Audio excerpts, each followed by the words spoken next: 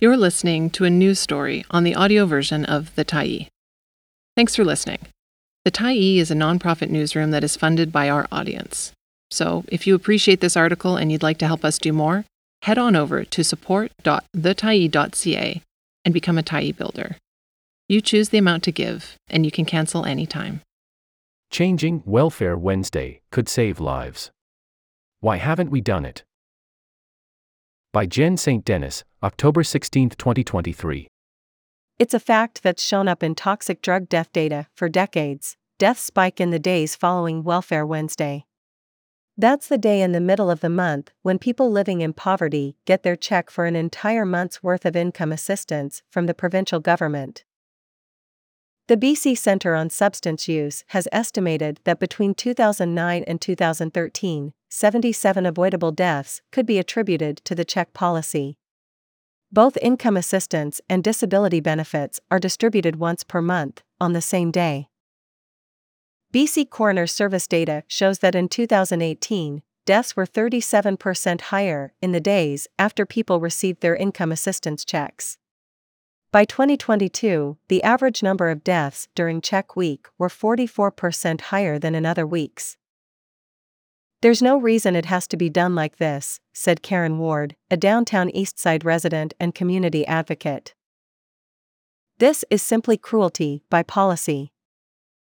Back in 2015, researchers set out to test whether a simple change could save lives.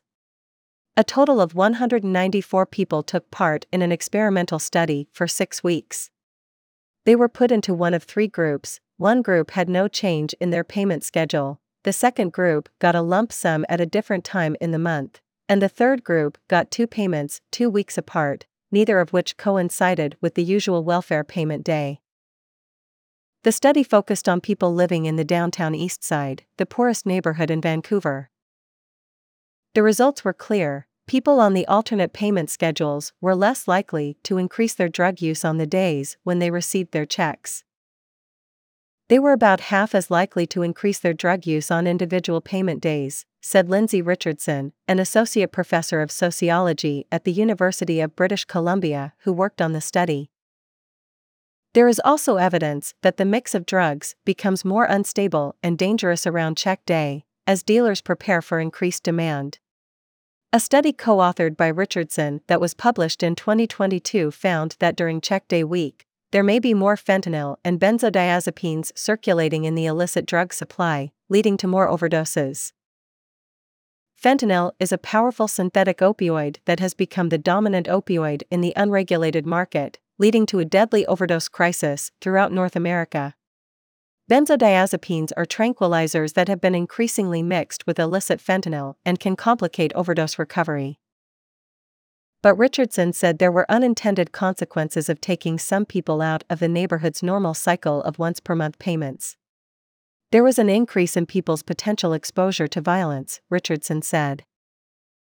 Ward said that isn't surprising. People who live in poverty and are addicted to illicit drugs are relying on a market system that uses intimidation and violence to ensure that people pay their debts. Currently, that system is run by organized crime and revolves around the single payment per month, with debts collected on that day. The BC Centre on Substance Use Check Day study concluded in 2019, although researchers are still studying certain aspects of the social experiment. Richardson said there has been interest from the Ministry of Social Development and Poverty Reduction in the results, but she warned that there needs to be a careful assessment of possible consequences. There might be different solutions for different populations. So for people who use drugs, it might be that an individualized schedule is the best way forward, Richardson said. But let's say the province decided to switch and suddenly split everyone's payments. Well, there are people who buy their food in bulk and can't do that as effectively if their payments are split. Any policy change is going to have consequences for people's financial management, and it's important to tend to that so that a policy change doesn't inadvertently increase levels of unanticipated harm. Ward believes the deadly consequences of once-per-month income assistance payments are so clear that it no longer needs to be studied.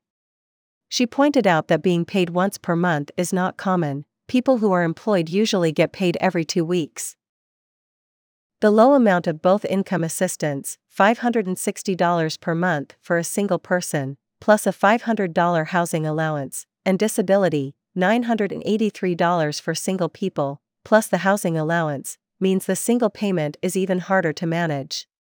Saving is impossible, Ward said, it's binge and starve.